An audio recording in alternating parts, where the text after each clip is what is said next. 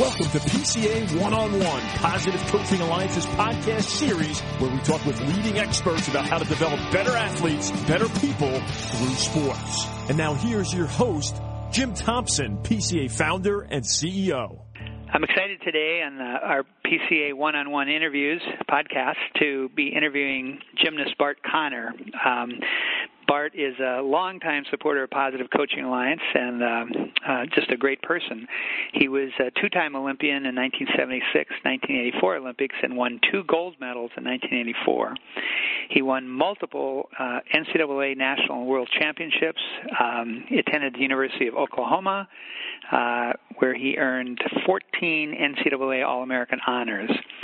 Active in a whole bunch of nonprofit organizations, including Special Olympics, which is where I met Bart when we were both on the board. He currently owns and operates the Bart Connor Gymnastics Academy with his wife Nadia Comaneci, who's also a pretty fair gymnast in her time, and also a PCA National Advisory Board member. And among other things, Bart has been the MC of our National Youth Sports Awards dinner and did a fabulous job. Bart, thank you for taking the time to talk with us today. My pleasure, Jim. It's so exciting to see the growth of the Positive Coaching Alliance, and so I remember the genesis of this and you pulling me aside at a Special Olympics board meeting saying you're going to go off and do this. And so all these years later to see what you've accomplished and the impact you've made is really thrilling. I'm sure you feel pretty fulfilled as well. I do, and the getting the support of individuals like you early on was a big, as we say at PCA, a big emotional tank filler that helped get through the inevitable setbacks whenever you're trying to start something new. So really appreciate that. Let me just say, you were one of the first American male gymnasts who had a lot of success internationally. What was that like? Well, of course, in the 60s and 70s when I got introduced to gymnastics, the great legends of the sport were from places like Japan and East Germany. Remember there was an East Germany? Right. And, of course, the former Soviet Union, these had these, juggernaut programs. And so there were very few competitive gymnasts from the U.S. that made a mark internationally. So we would often go to major international meets, and we'd be relegated to somewhere between 7th and 10th place as a team, and no one would have a real legitimate shot at a medal. And in the late 70s, there were 2 of us who kind of came along at the same time. One of my competitors and dear friends, Kurt Thomas, made a mark for the U.S., becoming the first world champion in men's gymnastics in 1978, and that seemed to be a watershed moment. So the barriers were broken down, and all of a sudden we all felt like we could contend. And so I was a world champion in 79 as well, and then from that point on, the American men's team was, a serious contender. And still to this day, if it's the top 3 teams in the world, it always includes the American men. And of course, the U.S. women's program has been dominating for the last decade or so. So the program in the U.S. is very strong, but you're right. I was part of that early round of success back in the late 70s. Thrilled to be a part of it. We talk about triple impact competitors, people who make themselves better, their teammates better, and the game better. Did you have any opponents or teammates, either one, that you really admired, that you felt were triple impact competitors, making themselves better, teammates better, and the game better, or the sport of gymnastics better?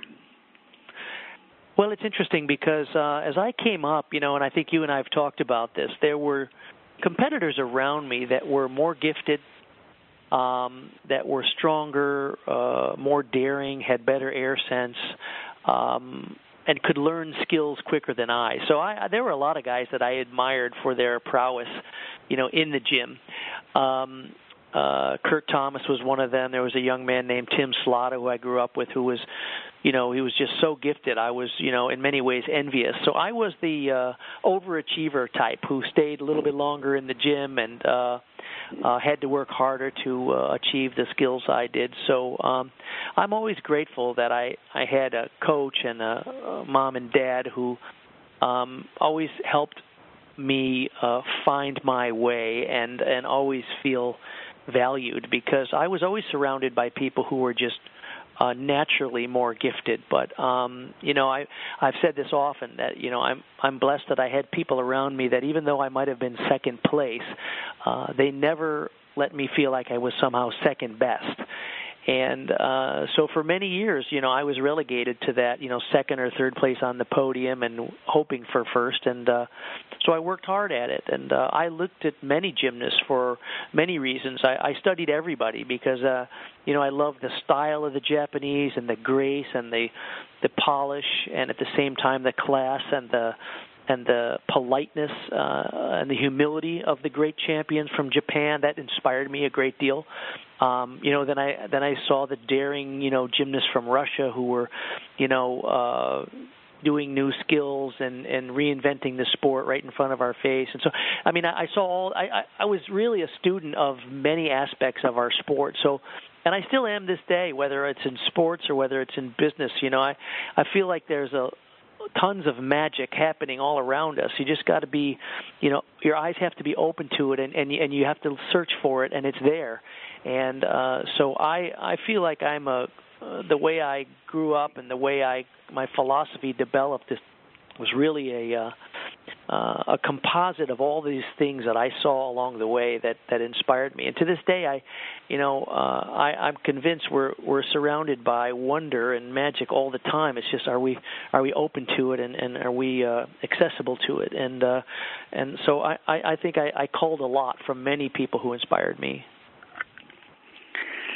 That's we talk about coaches and actually teammates too being noticers, noticing the good things that people are doing to help the team, and then commenting on it. And I think I love the way you talk about that. We're really we're surrounded by magic all around if we just open our eyes to see it. Sometimes people often focus on the superstars and the things that they do, but there's just pure beauty in excellence. Whether it's, the landscaper who does just a great job on the grass, or whether it's a coach who says the right thing at the right time to a student who needs it. We're just surrounded by all this incredible good stuff happening, and I do believe you need to be made mindful that there's a lot of wonderful things happening, and we can learn from all of it if we have the mindset. You mentioned you were an overachiever type, which requires grit and perseverance. What kept you going when you were? I know you had success at the high school level and success at the college level, but what kept you going internationally when you weren't having initial success? Well, I think I learned early on that I loved the process. I loved the process of getting better and the taste of success you get each day from making those small incremental improvements. And I think sometimes we're often focused on results, which obviously we're kind of a results-based society, and it does matter. We all try to experience success however we, formulate that. But I was also in an environment where instead of being overwhelmed by these daunting long-term goals, I was feeling fulfilled and a sense of achievement every day, because I could come home from practice with a sense that I am getting better. I was loving the process. So I knew that day that I did a little bit better on my release move on the high bar, and my swing on the rings was technically just a little bit stronger. And so I think as a coach and even now as a parent, I see so many parallels between good coaching and good parenting. And I think you put an environment where a child can experience success often. It's very intoxicating. And so that's the kind of culture and the kind of environment we try to create in our home and as well as our business is. And I think that it comes down to focusing on the process, because, if the end result were the only metric that mattered, well, look at it in my sport. if the Olympic gold medal was the only metric that mattered, then one person on the planet will succeed.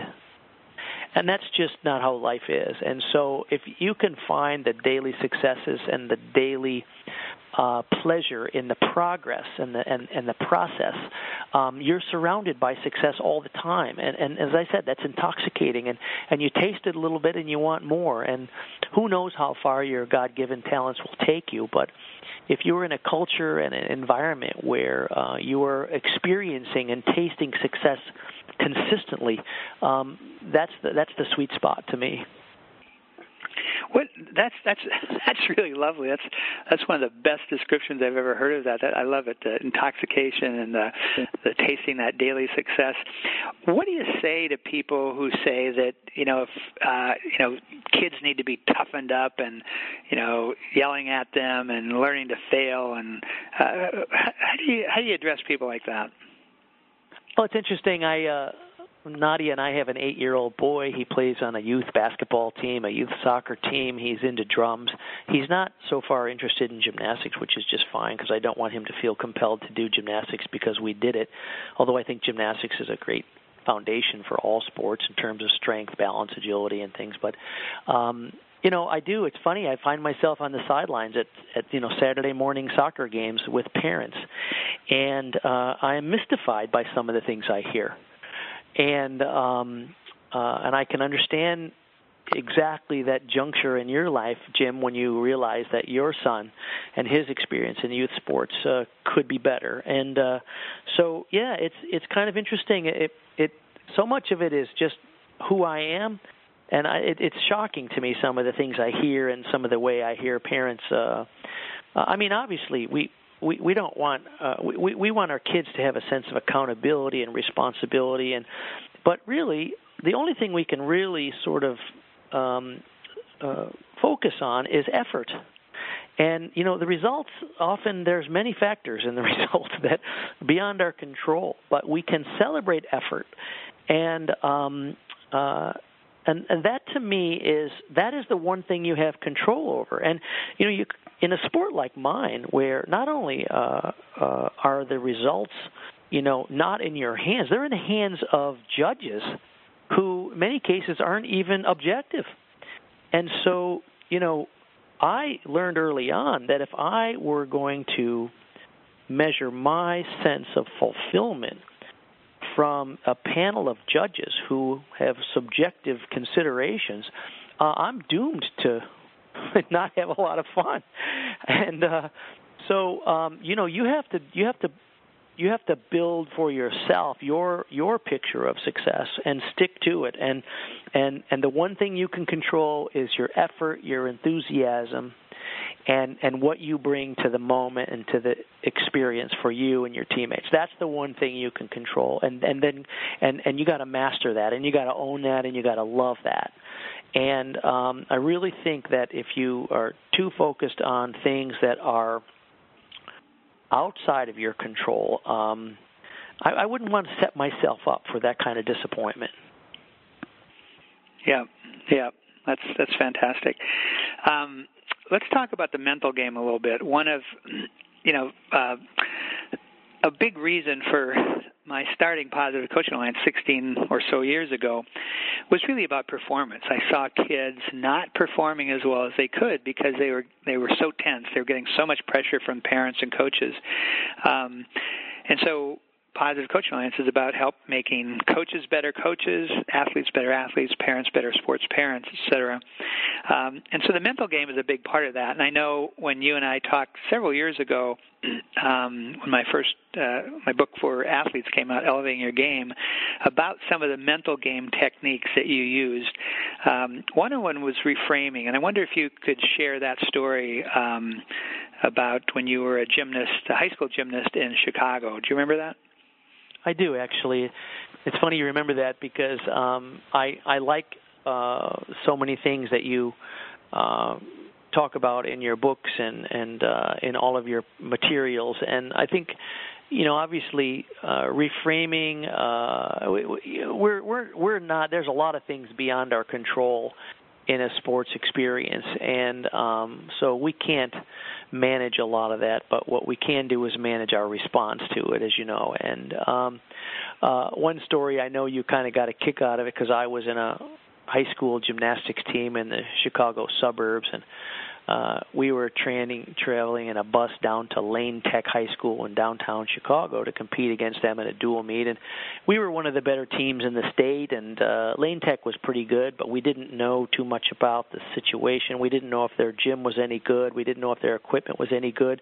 We were lucky because we grew up in the northwest suburbs where we had, excellent facilities and coaching and equipment. So we were probably just a little bit spoiled. And as we were driving down there, somebody mentioned that, the tumbling mats during that era, they were made of Resolite, kind of like a springy wrestling mat. And at our high school, we actually had a double layer Resolite, so we thought we were had luxury. And when we found out that we were going to go to this meet that had these ancient old horsehair mats, literally they're just heavy, thick, dense mats, and they're not terribly springy. In fact, they're super dead. Everybody on the bus was like groaning about, oh, you got to be kidding, we're going to tumble on horsehair mats. And so even though I was one of the younger guys, I had more experience than the others, and I had competed on horsehair mats before. And I told the guys on the bus, I said, it's true that it's harder to get off the floor because they're a little dead, but the great thing about horsehair mats are they absorb your energy when you land. And I said, we can stick every landing today, and that's how we can win this meet, is by sticking the landings. That's a deduction that we can avoid because these mats are perfect for sticking landings. And all of a sudden, the issue kind of went away, and we went down there. Of course, we won the meet and things, but it was, to me, I think I learned a lesson that moment. I was probably a sophomore in high school, but this was a chance to reframe the situation that, this was not ideal. And, how many times is the sports scenario as you go into a competition ideal? Like rarely or almost never. So, what you can control is your reaction to it. And so we just reframed the issue. Instead of focusing on the challenges of, dead mats, we focused on the advantages of having an absorbative mat that could stick our landings.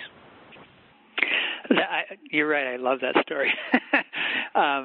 Earlier you talked about all the great things going on around us if we can see it, and the whole concept of reframing comes from photography or videography, where there's a whole bunch of things you could look at, and great photographers are able to frame a scene in such a way that you notice something you didn't otherwise notice, and just kind of transforms it. And I thought that's just a great example. Another mental game tool that we encourage athletes to use is visualization. Did you use visualization? Oh yeah, very much so. In fact, my high school coach, John Burkle, who I'm enormously indebted to, I often tell people this in this day and age of, specialized coaching and private coaching and specialized clubs, especially in Olympic sports. I grew up and went to grade school, and it was my fourth grade PE teacher that saw that I had some ability walking around on my hands, and he introduced me to the high school gymnastics coach, who invited me to come over a couple of days a week and work out with the high school team. And that gentleman had been a former great gymnast at Indiana University, but he was a high school PE teacher, driver's ed teacher, and gymnastics coach, and he took me all the way to the Olympics and through public schools. And so I'm grateful for the kind of people that I was around. And John Burkle, I remember when I was getting sort of to that junior Olympic level and I was contending for national titles when I was 13 or 14, he handed me this book called Psycho-Cybernetics.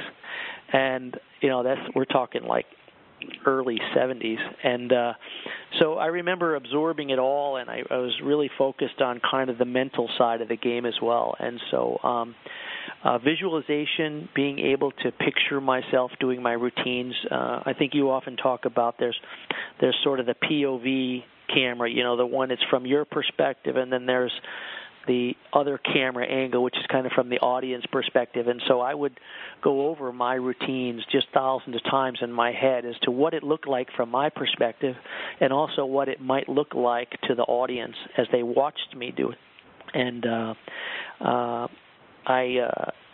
I felt like that was really powerful because, many times it created a scenario where you often go to a competition and it's all new territory, there's new lighting, there's new dynamics in the equipment, there's a lot of variables, and yet if you had done tons of mental rehearsal, you just had a sense of confidence that, I've been here before, I've done this a million times in my head, and it's just like that. So I was lucky to have an early introduction into the power of visualization. And I have to say, on a kind of a parallel note, it's funny, my son's learning algebra. He's in second grade, and they're learning what they call Singapore math now, which is kind of all new for me because I didn't grow up with that. And so I've been learning online about the philosophy behind Singapore math, and it's very interesting because it's all about visualization. It's teaching young kids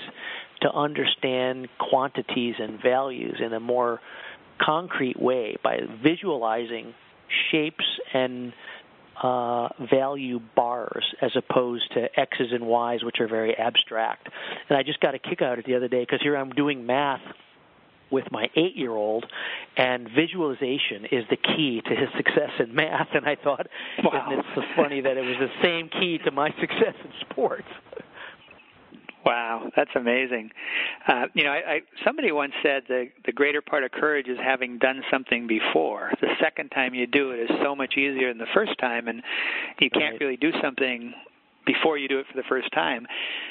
But visualization allows you actually to do it before you actually do it. And I think that's one of the, when I have a talk, I don't compete in I never competed at anywhere close to the level you did, but I competed all through high school and into college. And now my my performance is when I give a talk or something, and when I have one that's a big deal, I go to bed and I visualize it and I see myself responding to a tough question, and it's just visualization is really powerful. The same what about happens to me because sometimes I do presentations as well, and I get the same kind of nerves and anxiety in a positive way that is helpful. But you're right, I use the same techniques in everything I do now. It's funny because I took a time management class many, many years ago, and the big idea I got from it was that there's an optimal level of stress. That if you have too much stress, you're panicked. If you don't have enough stress, you're bored. And so, going into a room of coaches who are skeptical and trying to win them over is that's like a just right challenge now.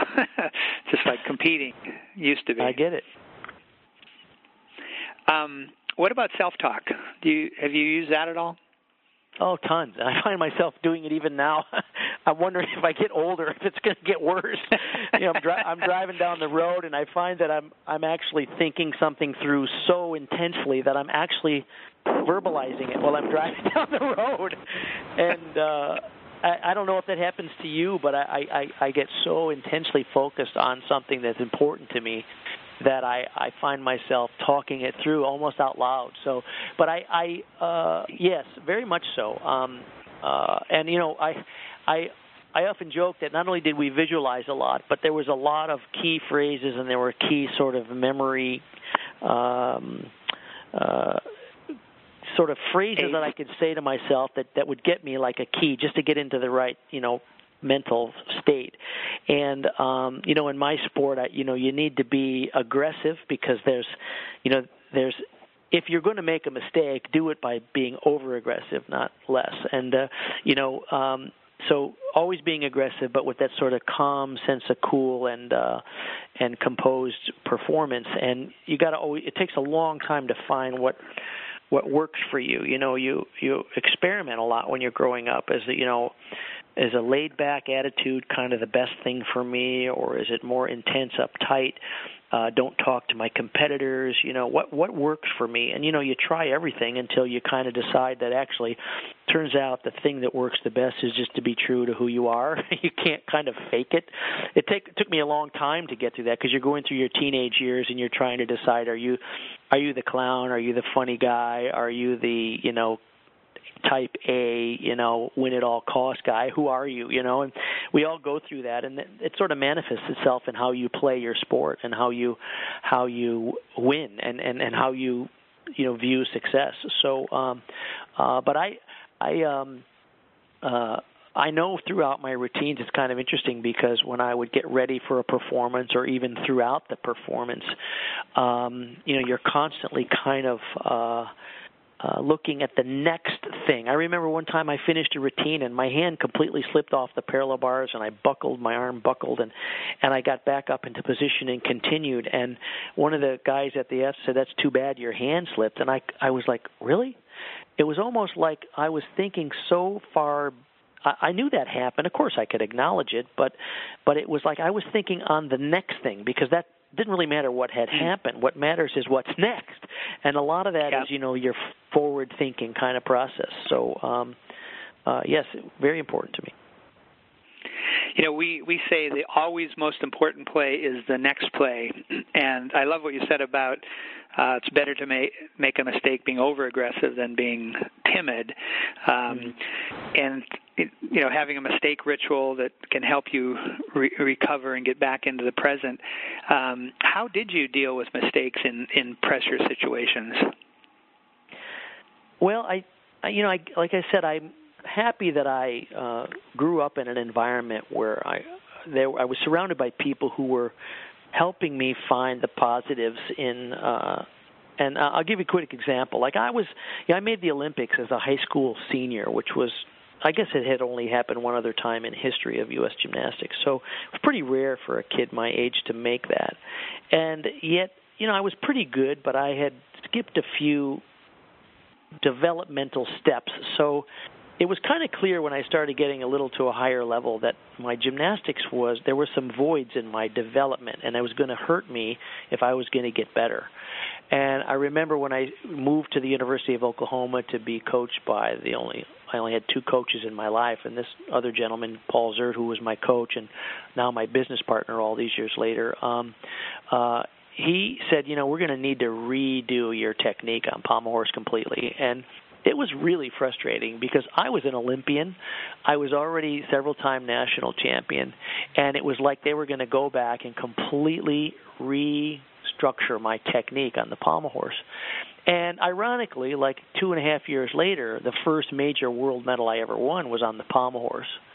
And so I went through a long period. It'd be like a golfer just completely rebuilding their swing. It's very, very terrifying because I was already pretty darn good with what I had been doing, but I realized there was going to be a limit on how far I could go if I couldn't correct my technical background there.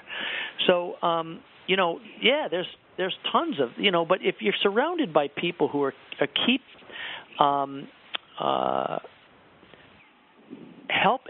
you on track that this is the way to go for the long haul. But you got to be surrounded by that. I think I mentioned to you one time we kind of called it that sort of it's like a boiling soup of encouragement all around you. It's not being in denial. It's not being somehow Pollyannish, but it's always finding. Yes, I know I got to get better. I mean, come on, I get, but. Where can we take pride, and where are we making progress, and where is this headed? And so even if I fell off the parallel bars, maybe it was because I was working on a new move that was going to eventually pay off for me. I'll give you a quick example from the coach-gymnast-parent relationship. And I'm sure you talk about this, but I've always viewed these three factors, the three entities, the gymnast, or let's say the athlete, the coach, and the parent, as sort of three sides of the triangle. And there's got to be a check and balance there that keeps the dynamics of that relationship working correctly. And it's really skewed when also the coach is also the parent. And to be honest, I don't know how that works. I know some people have done it successfully, and I'm in awe, because I think what you really need is a triangle and a checks and balance system. And so my family, enormously supportive. But if I started going and having trouble and getting inconsistent and no longer sort of top of the rankings, naturally they're like, wow, how's it going? They start to question the coach. Is he doing the right thing? Is he making the right choices? And our coach, when I first started, was like, folks, we all matter here, and I would suggest if you have questions about what I'm doing, you come to me. You don't bring them up in front of your child.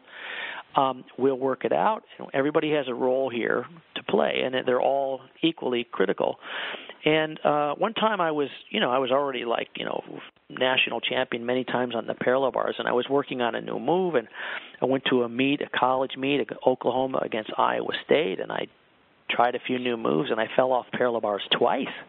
And it was like, are you kidding? I mean, what's going on? I mean, it was, from the outside, it looked like a disaster.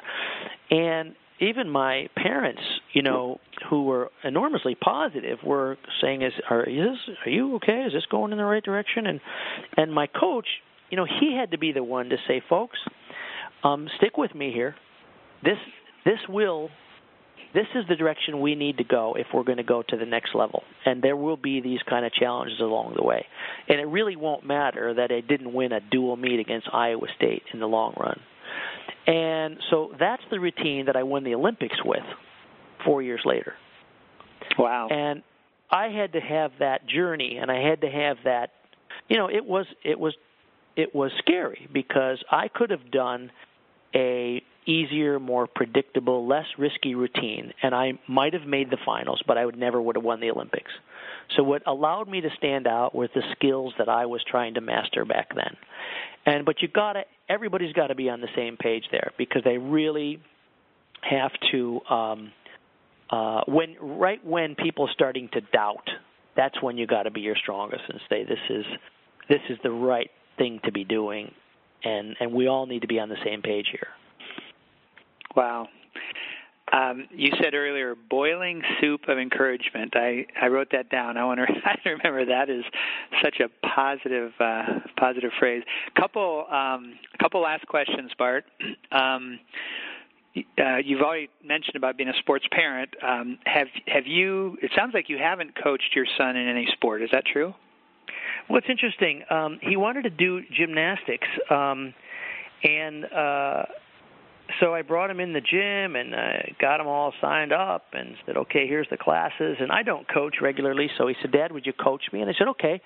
So in his team, there was like 3 groups of boys, and I worked on the high bar. And pretty soon I noticed my kid wasn't paying attention, and, his dad's name's on the building. So if he didn't think the high bar was very interesting, he'd just go run over and bounce on the trampoline. And I said, hey, excuse me, young man, you got to go back here. You can't, this is not free for all. If you're going to do this, you need to pay attention, stay with your group, and do what your coach asks. And he just didn't seem to want to do it. And I really sensed that he knows that we were gymnasts, and he knows that we've succeeded in that world. And it might just be that he just doesn't want to go down that road, which is perfectly fine because he loves sports. He loves soccer and basketball. He's a drummer. He's amazing. But I realized that, and there's been times when I've tried to be constructive. Let's say he's a goalie on a soccer team, and Dad, let's go out and kick some goals and stuff.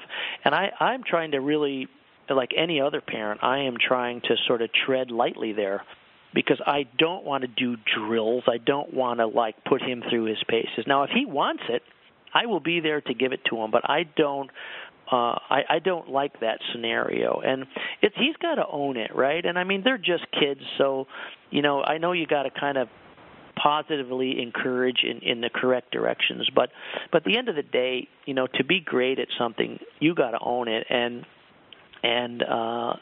he will discover that. And I just hope, I don't know whether that's going to be, music or art, or whether it's going to be business, or it's going to be, community service, or whether it's going to be sports. I just want to provide an environment, excuse me, where he can discover what that is for him. And if it's sports, great. If it's gymnastics, even greater. But I can imagine the natural pushback against being a gymnast and the comparisons, because his parents have 11 Olympic medals between them.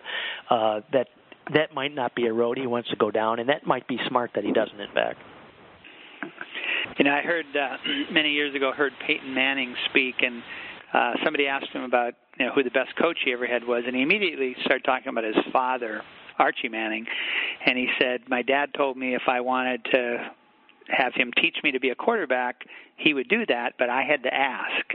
And so every day Archie would come home and Peyton would say, hey, let's go out in the backyard, and as opposed to the dad coming home and saying, let's get out and work on this. I love your attitude towards your son, and just giving him the freedom. I'm happy to hear that, because literally, sometimes just when we're messing around, we come in the gym on a Sunday and we set it up, and he does a parkour course, and he dives over things and flips off of stuff. I mean, he's very, very athletic and acrobatic, and he's exposed to it at a very early age, But at the same time, I say, hey, Dylan, you want to work on your back handspring? Nope. And I see the immediate pushback, so I don't even go there, but if he comes over and says, Dad, would you help me with my back handspring? I'm ready there. But I get that with the Mannings. Great. I think stubbornness, like so many characteristics, there's a positive and negative aspect to it. Stubborn, we think, is negative. Stubborn also means you don't give up easily, and so it's a positive. Last thing I wanted to ask you about is your just the kind of life you have built for yourself. We've been talking all along about how sports helps us discover who we are and trying out different things. And I think some people, when they get done with their competition, they're kind of lost.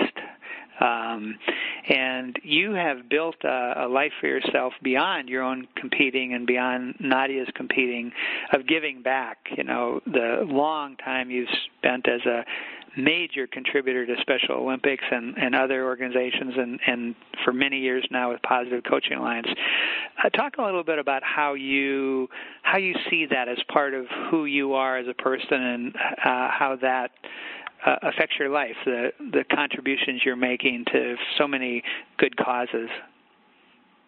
Well, it's interesting because, in certain sports, there's, based on the industry around them, there's kind of a predictable path to follow. If you're a tennis player and you make it to the highest levels, there's a tour, and there's an income, and there's, sponsorships, endorsements, and there's, tournaments, all that stuff. Football, baseball, basketball. I mean, all the stories of, if you're the best, one of the best in the world at it, there is a business model to follow. But with Olympic sports in particular, and depending on the individual Olympic sport that you participate in, it's extremely entrepreneurial.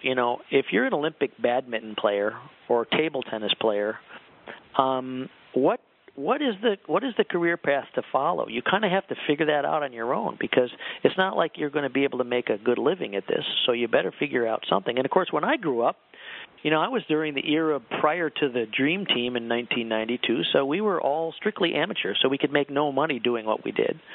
I was really lucky to sort of, once I finished competing and do some gymnastic shows and exhibitions and tours and work as a professional gymnast for a little while, but knowing that was a short-lived career, teaming up with my former coach to open a gym school, because that made perfect sense to sort of teach kids in our community gymnastics, and that got to a point where it was larger than we could handle, and so we put in we have now 1,300 students and 40 coaches. It's a big program. And then we publish a magazine that we purchased that was created back in the 50s, but we purchased it in 91, and we published a magazine about the sport. And my degree is in journalism, so I like the publishing, and I like television. I work for ESPN as a commentator, and we have a small factory. We manufacture accessories and supplies, tumbling shoes, hand guards, wristbands, and things like that. And then there's kind of the Bart and Nadia business, which is, speaking engagements and personal appearances and things like that. So we have a multifaceted kind of business, but it all grew up kind of organically around the things we're passionate about. So it was actually, even though it's very entrepreneurial, it was very sort of natural how it just sort of, now I'm enormously lucky that I teamed up with a mentor like my coach who was a visionary on many levels, and not only helped me become a champion gymnast, but he's also a great visionary for what we can do with our accomplishments. And so we've built a business around what we care about and what we love. So it means now, in fact, we're working with people that we know and love. It's like a family business. We have 50 employees total with our other companies, but all these people are coaches and friends and former gymnasts and teammates. I mean, it's a family of people, and so it's a great pleasure to have grown this thing with like-minded people. So I see it more and more each day, whether it's in my nonprofit work. We work for Special Olympics and as volunteers, and we have a program which we're pioneering here called Autism Moves, which is a movement education based on the principles of gymnastics for children with autism. And we teach 110 kids each week who come to our gym for free from public schools. We teach them gymnastics-based obstacle courses for children with autism, and we're hearing anecdotally from teachers incredible stories of how these kids are flourishing, not only because of the physical movement, but they're actually doing better cognitively in school as a result of the experiences they're having here. So we're having a lot of fun on a lot of levels, but the real joy of it is we've surrounded ourselves with people that we love to be with and love to work with. So every day it's just a joy to be in this environment. Bart, I just admire you so much, both from your performing days and the like I say, the life you've built for yourself and the contributions. And want to thank you. This interview has just been filled with gems that the coaches, parents, and athletes who listen to it will benefit from. And I also want to thank you for your early and continuing support of the Positive Coaching Alliance movement. Thank you so much. My pleasure, Jim. I'm one of your biggest fans, and so, anytime I can help, please don't hesitate to call. Thanks for joining us on this episode of PCA One-on-One. Be sure to visit positivecoach.org to download more podcasts.